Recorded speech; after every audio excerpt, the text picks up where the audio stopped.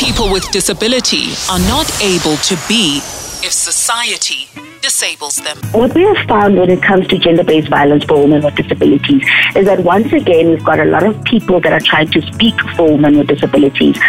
We've had cases where the justice system said that, look, the only witness to this crime and to the gender-based violence is this woman with a disability, but however her testimony will not be seen as valid because perhaps she has got some sort of mental disability. Or maybe the woman herself cannot communicate in the means in which are deemed as, inverted commas, normal.